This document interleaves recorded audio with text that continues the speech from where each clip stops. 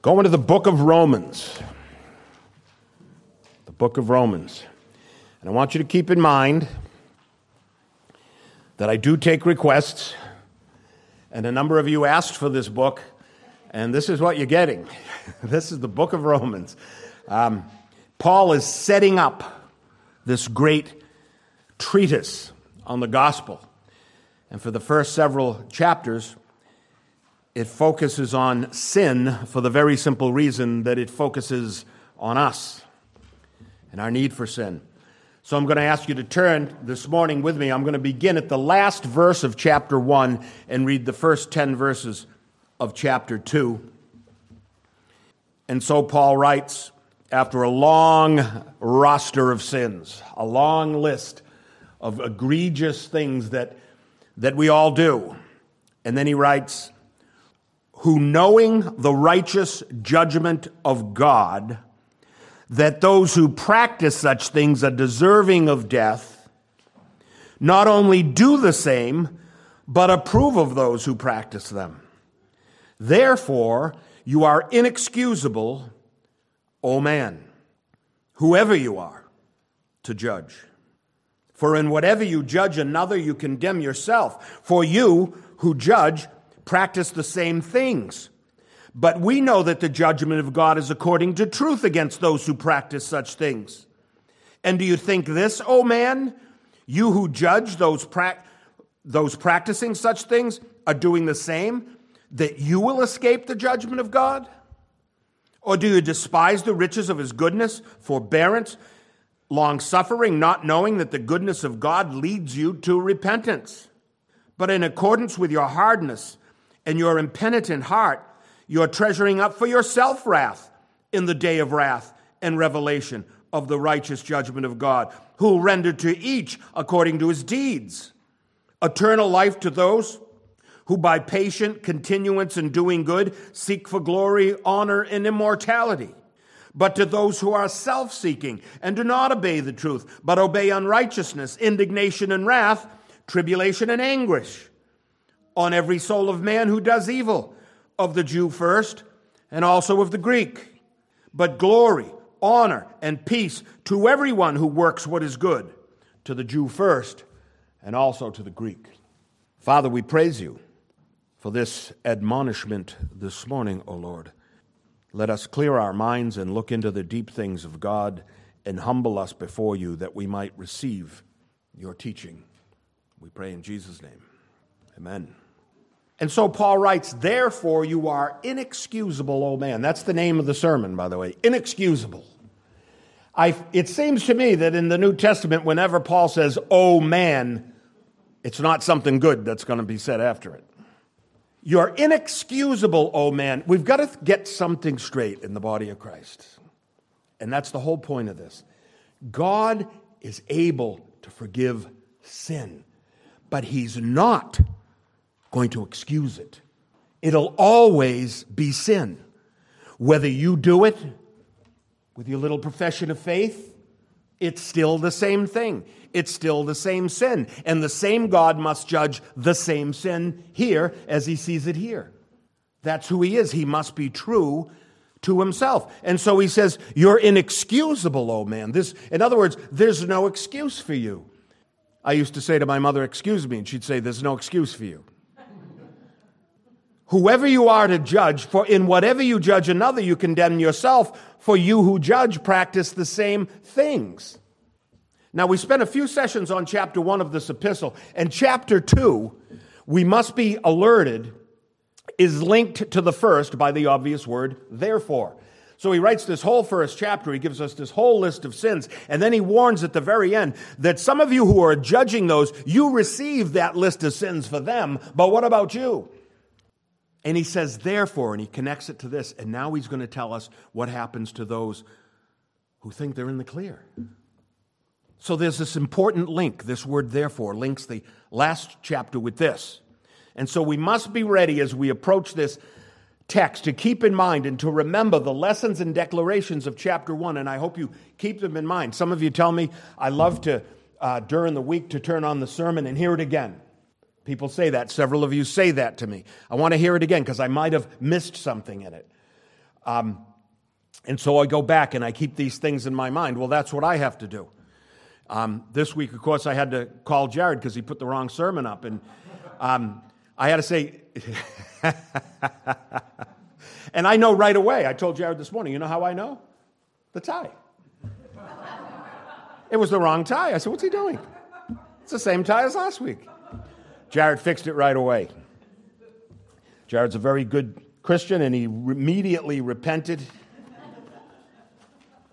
Sorry, Pastor. My beloved son in whom I'm well pleased. But we have to be ready as we approach this text and keep in mind to remember the lessons. Whatever it takes, try to remember the lessons, friends. When we get to Romans 8, it's no good to you if you don't remember Romans 1, 2, and 3. Paul didn't write it for nothing. We love to take a little passage and, points 1, 2, and 3 and make little notes and little acrostics. I'm going to teach today on love. Point number 1 is L. Point number 4 is E. No, friends, we've got to do better than that. Okay? That's children's Sunday school. This is serious stuff, what Paul's giving us here. Try to remember last week and this week. That's why he says therefore. He says therefore because he assumes you have all that under your belt and in your heart and in your mind. So point number 1 is surely this, and this, it may be stated, is the essential theme of the entire epistle. The entire epistle. And so Paul writes, I am not ashamed of the gospel of Christ, for it is the power of God to salvation for everyone who believes, for the Jew first and also for the Greek, for in it the righteousness of God is revealed from faith to faith, as it is written, the just shall live by faith. That's the great theme of it. The power of God isn't just that he sent Christ. The power of God isn't just that by faith you're redeemed. The power of God is that the death of Christ was sufficient to pay for the egregious sins that he's listing. It's not a small thing. It's not, I made him my Savior, I didn't make him my Lord type thing. He's Lord and Savior. You don't make him anything. He is what he is. Clearly, the unashamed proclamation of God's saving gospel is the theme of the epistle. And the epistle's only the beginning, with 15 more chapters to come. Having said that, however, the apostle goes on to do a very convincing job of impressing upon the recipients of this letter that every one of them is in dire need of this gospel. Every one of them is equally in need. There are no exceptions. There are no acceptable excuses. And so I would remind you of what I've often said. A merciful God may forgive sin, but a righteous God can never excuse sin. It always offends him. I would say perhaps more so is the apostle's point in those who think they are righteous because of who they are, or what they said, or their circumstances, or what they did, or who their parents were, or where they sit in the church, and how often they come, and how much they give. I could go on. Therefore, you're inexcusable, O man, whoever you are to judge. For in whatever you judge another, you condemn yourself. Friends, forgiveness, think of forgiveness like this. It's the gold standard. Remember the gold standard? We had treasury notes. We had dollar bills. And there were a note. It says right on it. It's a check from the government. It's what it is, right? But there was gold. There was something of intrinsic value. Frankly, I don't know why gold has intrinsic value. I liked the goat standard better. You know, when Abraham had this many goats, I mean, if things got really bad, you can't eat the gold, but you can eat the goat. But anyway, that's my little speech on that. But think of it as the gold standard. They wrote the check, but there's got to be something in the bank. Forgiveness is like this. You come into my house, let's say on a Thursday night, and you break a lamp, and it's splattered all over the floor. And you look at Karen and you say, I'm so sorry I broke that lamp. And Karen says, I forgive you. And what does that mean? When she says, I'll forgive you, what does it mean? Somebody has to pay for the lamp still. The lamp's broke, right? The fact that she forgives you means, don't worry, I'll pay for the lamp. That's forgiveness. God's saying sin still has the same damage, has the same cost. It's still the gold standard. Something is lost. You offended the Almighty. Someone's got to pay for this. It can be you, and it can be me. And trust me, you and me can't afford it. We can't afford the lamp. By the way, don't break the little green one. Daniel gave that to his mother for her birthday about 30 years ago. That wouldn't be good. But really, forgiveness, someone has to pay for the sin. It's not like God says, oh, you said this little thing, you went up to the altar. Oh, don't worry about all that sin that you did. You're inexcusable, he says. And we know this from very specific references to both parties within the confessing church, the essential groupings of believers in that time. There was the Jew and there was the Greek. And so having noted his intention of preaching to them the saving gospel message of Christ, he goes on to establish among them their particular personal need to receive the gospel. Everyone needs the gospel, the Jew and the Greek. There's no one who reads the letter, friends. There's no one in the church at Rome. There's no one on the face of the earth who is not in dire need to hear and to obey the righteous requirements of the gospel. Think of it this way, to hear and to heed. That's what you need. You need to hear it and you need to heed it.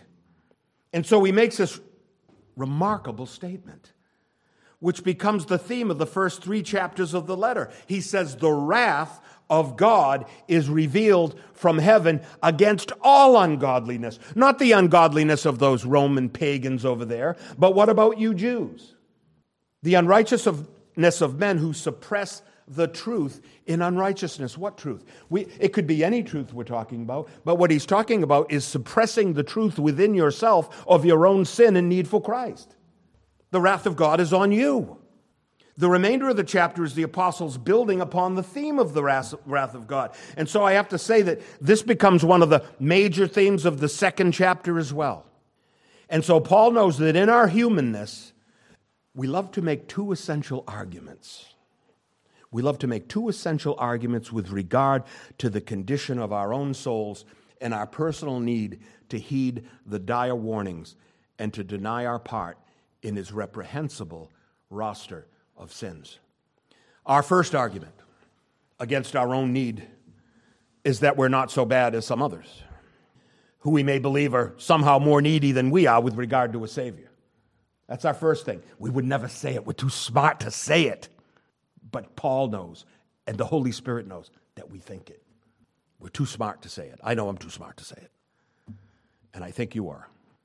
The second argument is from another place of self-delusion, or as Paul puts it, suppression of truth, right? You're suppressing the truth within yourself of your own need, is that the God we know is essentially good and merciful deity, and that we have nothing to fear with regard to falling into his hands. God is good.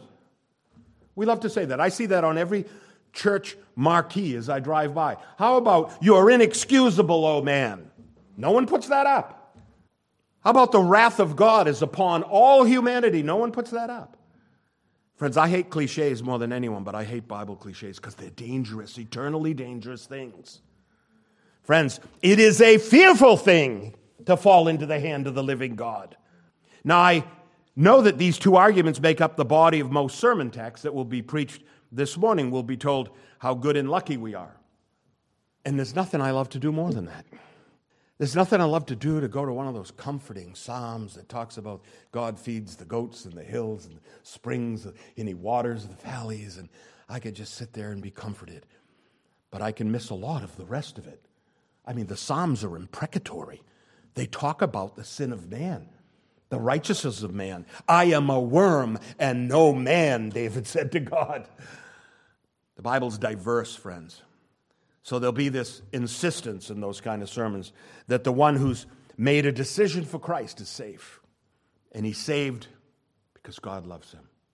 Friends, I got to say, I hear that God loves you and has a wonderful plan for your life, but I don't really know that that's true. I have no idea what God's plan for your life is. I know what God's plan for Paul's life is. He told Ananias what his plan was. He says, I have chosen this man to suffer for my sake.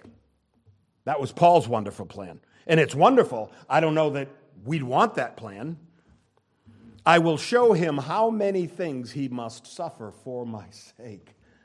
He has a wonderful plan, all right. Friends, most preachers will gladly contribute to the delusion that our sins will not be judged because of who we are.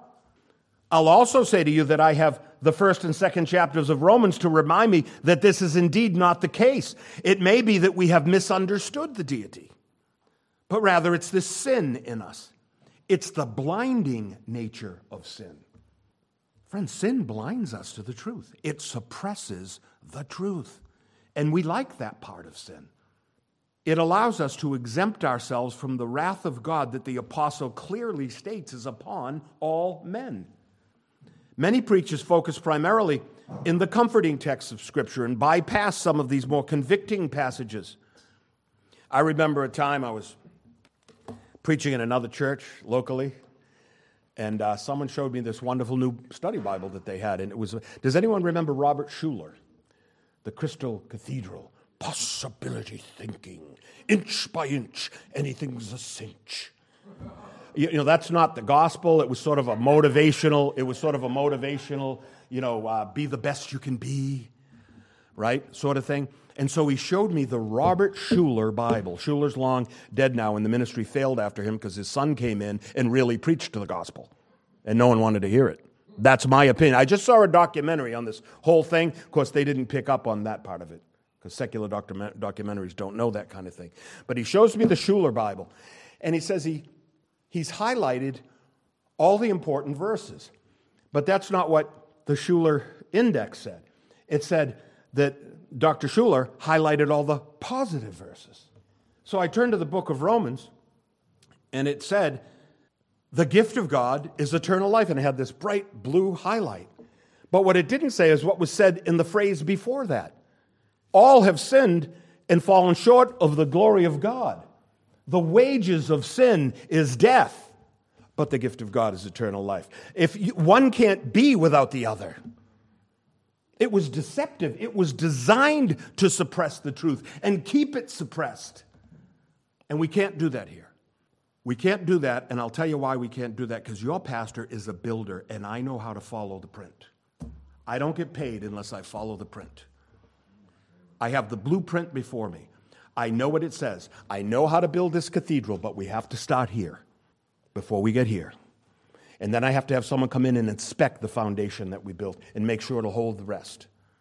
So many preachers focus on comforting passages and bypass the convicting ones, but we can't do that with Romans 2. Romans 2 points a finger. It points a finger at those who escape being pointed at in Romans 1. Doesn't leave us out. There's no one here in Rome where Paul's saying, don't worry, I got you guys covered.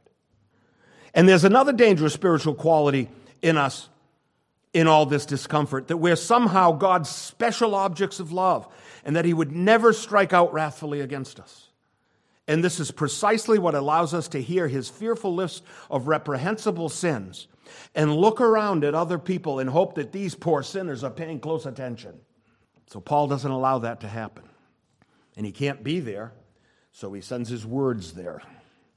And so just when we're satisfied that the apostle has given those bad people what for, he wheels about in his diatribe and points his bony accusing finger at you and me.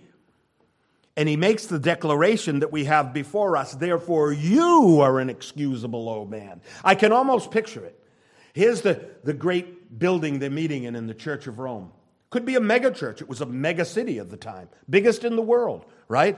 And I could just imagine, as I read the book of James, I can almost imagine that the Jews were over here and the pagans were over here and they weren't mixing. The Jews hadn't quite caught on yet, that we're as sinful as they are. And so there's this danger in pointing to those bad people and hoping that they're hearing everything the pastor's saying and thinking that somehow we're excused. He's clearly not exempting certain groups here. He refers to the whole mass of men in the earth. Then he doubles down on the warning by adding, you judge another, you condemn yourself. In other words, there's no one exempt from his warnings. And so as chapter 1 stressed the vileness of sin, chapter 2 stresses the subtlety of sin. Sin is very subtle. What did Jesus say? You've heard it said, you shall not murder. I say to you, anyone who hates his brother is guilty of murder. You've heard it said, do not commit adultery. I say, anyone who's thought about adultery has committed adultery. That's a high bar. So he's clearly not exempting any groups. And so he doubles down on the warning by adding, you judge another, you condemn yourself. In other words, there's no one exempt from his warnings. It's for all of us to hear and to fear. And so as chapter 1 stressed the vileness of sin, chapter 2 stresses the subtlety of sin, or one might say the prejudice of sin. Sin gives us a prejudice, and what's a prejudice? A suppression of truth. So let me set this up from a first century viewpoint. We have the church at Rome, and it's presumably a vast congregation, as we've said. And we make this assumption due to the fact that Rome of that time was the most populous, most metropolitan. You know, you talk about diversity like it's some new thing. Everything's got to be diverse today. Rome was probably the most diverse place on earth. So was Jerusalem during the Passover. Remember the Pentecost? They came down and people were from Parthians and Medes and Ethiopians and Cretans. And they were from everywhere. They were from every color, every tongue. It was diverse. No one had to teach them that. But it was populous. It was metropolitan. Surely the congregation consisted of a wide variety of ethnic and religious members who had been converted or had heard the gospel and came to hear more.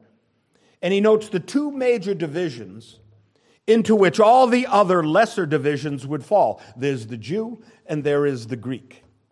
So I'll suggest to you that the first chapter of Romans, with its list of egregious sins that he imputes upon our records, was for everyone to consider, and to consider himself and not just others with regard to their own transgressions. But it was the custom of the Jews at that time to exempt themselves from the charges. The Jews of the day would have certainly agreed that the pagan converts among them must be involved in every form of debauchery and idolatry. Of course, we're not idolatrous. We're monotheistic. We have the law. We have no strange gods before us, they would say. They forget their history when they do that. You know, how many kings? Let me tell you, you have 2 books of Kings that talk about all the kings chronologically, first in Israel and then in Judah. You know, in Israel, there were 19 kings. Go and count them and see if I'm not right. You know how many were righteous before God? 0. And in Judah, there were 20 kings. You know how many were righteous? 8 and 12 bad. That's not a good record. So don't go thinking to yourself, first century Jew, that it's only the pagan that falls into idolatry. How many times has he got to go through in the Old Testament and say, and then Jeroboam was evil in the sight of the Lord because he set up the high places and worshiped the calf. And we think of the golden calf in Moses' time. Jeroboam set one up far later than that. And so the Jews of the day would have certainly agreed that the pagan converts were certainly debauched and idolatrous, but that they, the chosen people, were under no such warrant. Surely when the apostle wrote that they changed the glory of God from incorruptible God to corruptible man and birds and beasts and creeping things, he in no way impugned these wonderful monotheistic Jews, but only the deplorable polytheistic pagans. It's they who do all those things. It's they who need an intervening God to rescue them, to make their punishment, to take their punishment rather for them. It's they and not us who need to fall on their knees and confess the truthfulness of the apostles' claims regarding them and their egregious sinfulness. And so these wonderful, beloved, chosen agree that there's no need to be ashamed of such a gospel of this. Of course Paul's not ashamed. He's a Jew. Of course he's not ashamed. He's a Pharisee. He's nothing to fear before God. He's chosen. Surely these sinners, however, need a Savior. And if it pleases you, I'll sit on this side of the church. And then to their utter surprise, the apostle turns his sermon upon them. And it's essential that he must make all men guilty if he's to profess the righteousness, the impartiality, and the unchangeableness of God. You see, this is the essential argument. If God is righteous, friends, if God is truthful, if God is no respecter of persons, then his wrath must be dispensed equally upon anyone who sins. The sin he hates here, he hates here. He's no respecter of the container of the sin. And there can be no special class of people who may be exempt from the righteous judgment of a righteous God. If they, friends, if we can see that the sins listed are worthy of God's judgment, then they're equally worthy of judgment in us as they are in them. This is the essential argument of the apostle. And so he says in the last verse of chapter 1 that anyone who knows the righteous judgment of God, that those who practice such things are deserving of death, and they're found to do the same, they condemn themselves. It's obvious. They know this act is worthy of death. And in some manner or fashion, they do the same work. So they've judged themselves because they know the act is worthy of death. And it's in both. In condemning others, you condemn yourself, he says. For you who judge practice the same things. And so they willfully forget that God does not put wrath upon people or peoples indiscriminately. Rather, God puts wrath upon sins. Its standard's always the same. It's sin that's offensive to God. And if the sin of one is present in the other, we have by our own admission noted that God must punish both. That's the gospel. This is the foundation he's building in this. That's the definition, friends, of righteousness. That the standard's always the same. Remember, liberty is blind, right? Lady Justice, rather, is blind. That's the definition of righteousness. It's the definition of impartiality. God does not excuse one for the same offense he condemns in another. His essential righteousness would be at stake if he did that. We would say he's a corrupt judge. But there's no danger of that. As Paul noted to Timothy, if we're faithless, he remains faithful. He cannot deny himself. If we deny God, it doesn't change him one bit. He won't deny himself. And so the theme of the chapter is emphatically given. We read this, but we know that the judgment of God is according to truth against those who practice such things. It's according to truth. God is a truthful God. It's not according to your station in life. It's not according to your sad circumstances in your life. It's not according to your feelings. It's not according to any of these things. So if God's impartial and no respecter of persons, then this would be the definition. This would be the application of judging according to truth. That's how it's done. Think of it this way. If you're like me, maybe you've seen many movies and TV depictions of courtroom scenes. I don't know why I love courtroom scenes. And I can think of a scene. I can refer to you some places to go in film to know what I'm talking about. 12 Angry Men comes to mind, an old black and white with Henry Fonda. And that 12 Angry Men are 12 jurors talking about a Puerto Rican guy who is accused of murder. All right? So I've seen all these kinds of movies, right? And the person on trial is a horrible person. He's on trial for horrible crimes, and everybody, of course, knows that. He's a known miscreant, which means a bad guy. He's an obvious troublemaker. Even in the courtroom, he's boisterous and disrespectful. He's everything we hate. It's easy for the jury to see that the man's evil and cantankerous, right? But if they've been properly apprised of their duty, they know that they must convict upon the basis of guilt of a specific charge. They can't lose the charge in the fact that the man's not polite, not a nice guy. They may not hang the man for being a bad guy, but for being guilty of a specific crime that he's charged with. And if they cannot find him guilty beyond reasonable doubt, they must acquit him. They cannot be respecters of persons. They cannot say, well, you know what? He's really a bad guy anyway, so let's just hang him. That's not what it's about. There's a standard that must be true. If they can't find him guilty of that specific thing, they just can't say, I don't like the way he looks, I don't like the way he smells, I don't like the way he talks. I've heard other things about him, I like the way he treats his wife. It's not what he's on trial for. He's on trial for something, and you have a standard. That specific thing is what we're talking about.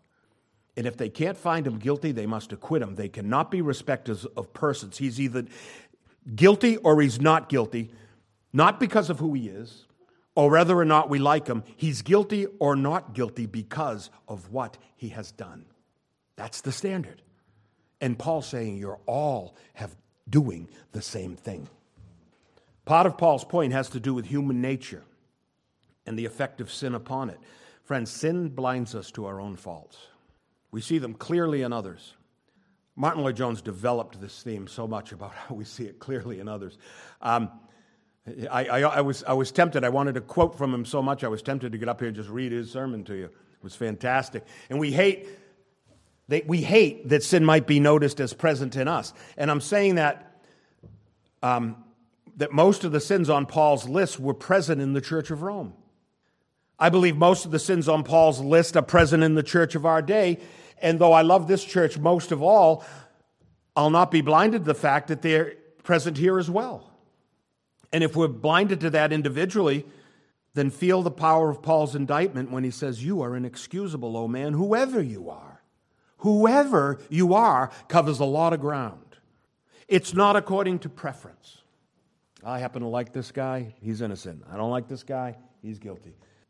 We know that the righteous judgment of God is according to truth. We know it. So if the sin that is reprehensible here is reprehensible here as well. It's not according to preference. It's not according to feelings. We love our feelings. We are a universe of snowflakes today. Do you know how that made me feel? I got a feeling I'm about to find out.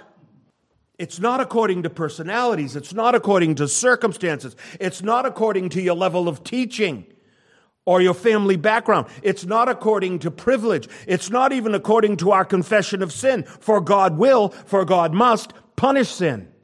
That's what he does.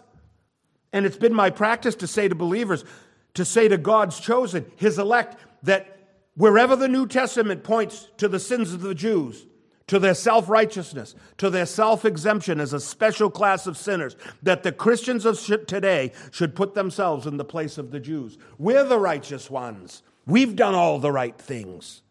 Don't look too far to find a Pharisee. He's in your seat. And so if you're mad at me for suggesting to you that you should remember that the Jews were mad at Paul, for Paul was a Jew, for Paul was a Pharisee. If you're mad for hearing that, remember the Jews were mad at Paul for saying the same thing. They were certainly mad at Jesus. We know that. Surely he'll feel our pain at such an accusation, but no, Paul is God's man. They thought because he was a Pharisee, he was one of them. Because he was a Jew, he's one of us. He won't say that to us. He's saying that to them. He feels God's pain first and our pain second because he has the Holy Spirit in him, teaching him at that very moment of what to write, of what to say. And note that what the apostle is doing, what I'm doing this morning, is to ask you to step out of the seat of judgment and into the seat of repentance. And you will find that it is the safest seat in the house. The apostle knows what we must find out, and that is that doing is the best indicator of being. Oh, he's preaching works. I've been periodically accused of preaching works. I remember I taught the Gospel of James in an adult Sunday school many years ago. You got a text, right?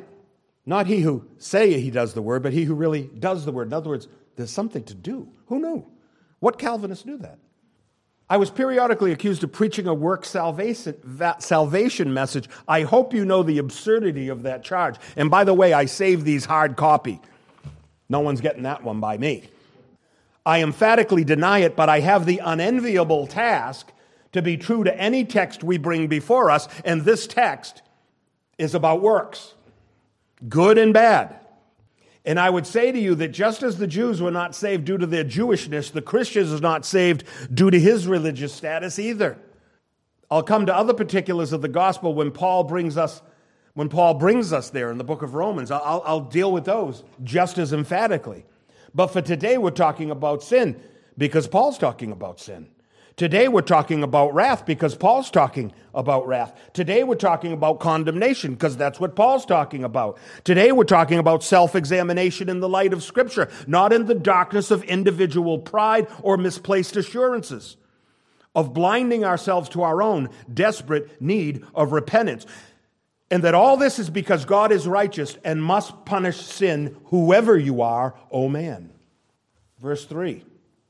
And do you think this, O man, you who judge those practicing such things and doing the same, that you'll escape the judgment of God? Friends, that's not a rhetorical question. This is the essence of the passage, friends. Last week's passage spoke of unrighteousness. This week's passage speaks of self-righteousness. And self-righteousness is the worst kind of unrighteousness because it insulates us from our need. And Paul's shaking us out of our lethargy to see our need. And self-righteousness is more dangerous due to the subtle quality of sin that whispers to us that we're okay, even though we sin in the face of God. It tells us we're exempt. Sin is whispering to us. Friends, false security is worse than no security at all, because it is no security at all. And the world and the flesh and the devil love to lull us into a place of self-satisfaction. And if we'll not look at sin, if we'll deny our need of repentance, we can't be helped. We just can't be helped. We're not arable ground for the gospel seed to be planted and to grow. If we search the Scriptures to give us comfort and fear to go to those places that give us fear, we of all people are the most pitiable because we have both. And both pertain to the character of God. For the God who gives comfort is the same God who injects fear. And the man who will be comforted must be the same one who fears. The fear of God. Or do you despise the riches of his goodness, forbearance, and long-suffering, not knowing that the goodness of God leads you to repentance? We love to regale the goodness of God and the wonderfulness of God and the love of God, but if it doesn't lead us to repent of sin, we are lying about it. That's what Paul's saying here. It's not rhetorical. It's a question that begs an answer. God is good. I know you believe that, friends. God is righteous. You believe that as well. So will not the goodness of God lead to repentance of those things that put a stain on your profession of faith? Will you look into the face of your benevolent Father and not be led to personal repentance of sin? This is Paul's plea to the church that he hasn't even visited. He hasn't even visited. It doesn't matter. It's his plea not because he knows them, but because he knows the heart of all men. It's the same in all of us. And it's not just Paul that preaches this. Listen to what Jesus preached about on many occasions. If you know these things, happy are you if you do them. Not everyone who saith unto me, Lord, Lord, shall enter the kingdom of heaven, but he that doeth the will of my Father which is in heaven. On one occasion, he said to a group of people, if you continue in my word, then are you my disciples indeed, and you shall know the truth, and the truth shall set you free. And that instigated the Pharisees, who said to him, we have Abraham as our father. He said, we have been in bondage to no man. You remember that? We've never been. Again, they don't know their history. They're in bondage while they're saying it. There's something expected in us that we must do. Now, we like to make this distinction, and I'll make it this morning. The Christian is not saved because of what he did, but because of what Christ did. Let me throw that in there. So everybody take a breath. He didn't forget that part. But passages like this one point us to look at the change that has been wrought in a soul that claims an experience with God. Do you claim an experience of God? How would anyone know? And if there's been a change, why can we not see it? In fact, if there's been this change, why do you not do anything different than what you did before? James wrote, but someone will say, you have faith, I have works. Show me your faith without your works, and I'll show you my faith by my works. The righteous God put in our souls the desire to repent and get right with him. And if there's no repentance, there's no real reception of Christ. The Jews of old pointed to their lineage. We have Abraham as our father, right? And the Baptists told them God could raise up sons of Abraham from the stones. You're not special. Ken used to say, you're not better. You're better off, but you're not better. The Christian of today says, well, I have my doctrine to save me. I have my great knowledge of all things spiritual. I'm well studied. Friends, I'd say that doctrine is of primary importance with regard to living and teaching and growing in Christ. But can it save? What do you do with your great knowledge? What do you refuse to do with your great knowledge? Martin Lloyd-Jones tells the story of a Calvinist woman in a Reformed church. And sometimes I think the Reformed churches have the hardest way to go with this. Sometimes not. But one day she heard a sermon and the preacher happened to be Arminian. Now that's not what you want when you're a Calvinist. You don't want to hear the Arminian talk about decisions and all this stuff. Right? So she heard a sermon from an Arminian preacher, and at the end of the sermon she was heard to say, thank God there's finally something for us to do. Has our Calvinism lulled us to sleep when it should have urged us into action? Does our doctrine say, I'm elect, I am done? That was the sin of the Jews. And they're the focus of Paul's diatribe today. I remember one time, one of my nieces asked me about love. She was very small at the time. How do you know God's love? I said to her what I've said to you many times. Love and faith and justice and goodness, these are all good things, right? The best things in life are invisible. You can't see them. You can't see love. How do you know I have faith? You can't see faith. They're invisible things. They can only be known by their works. In fact, if I go to the lexicon, it will say agape. It will say, it is known by the actions that it prompts. Otherwise, it's not there. Faith always prompts the same actions or types of actions. Actions, it doesn't prompt sin. Sin is not from faith. Same with love. And so I said to her, does your mother love you? And she said, yes. And I said, how do you know? And she answered, I just know. Have you ever said that? I don't know, I just know. I said, show me the love so that I can see it and I can know if your mother loves you. I can't see it. And she said, I can't. And I challenged her to think of how she knows. And she blurted out, I know because she takes care of me. And she holds me and tickles me and feeds me. That's how I know. I said, that's good. Love is known by the actions it prompts. I said, the same is true of those good and perfect gifts of God. Even they are known by their works. Friends, if you look around, the most heinous sinner in the world, right?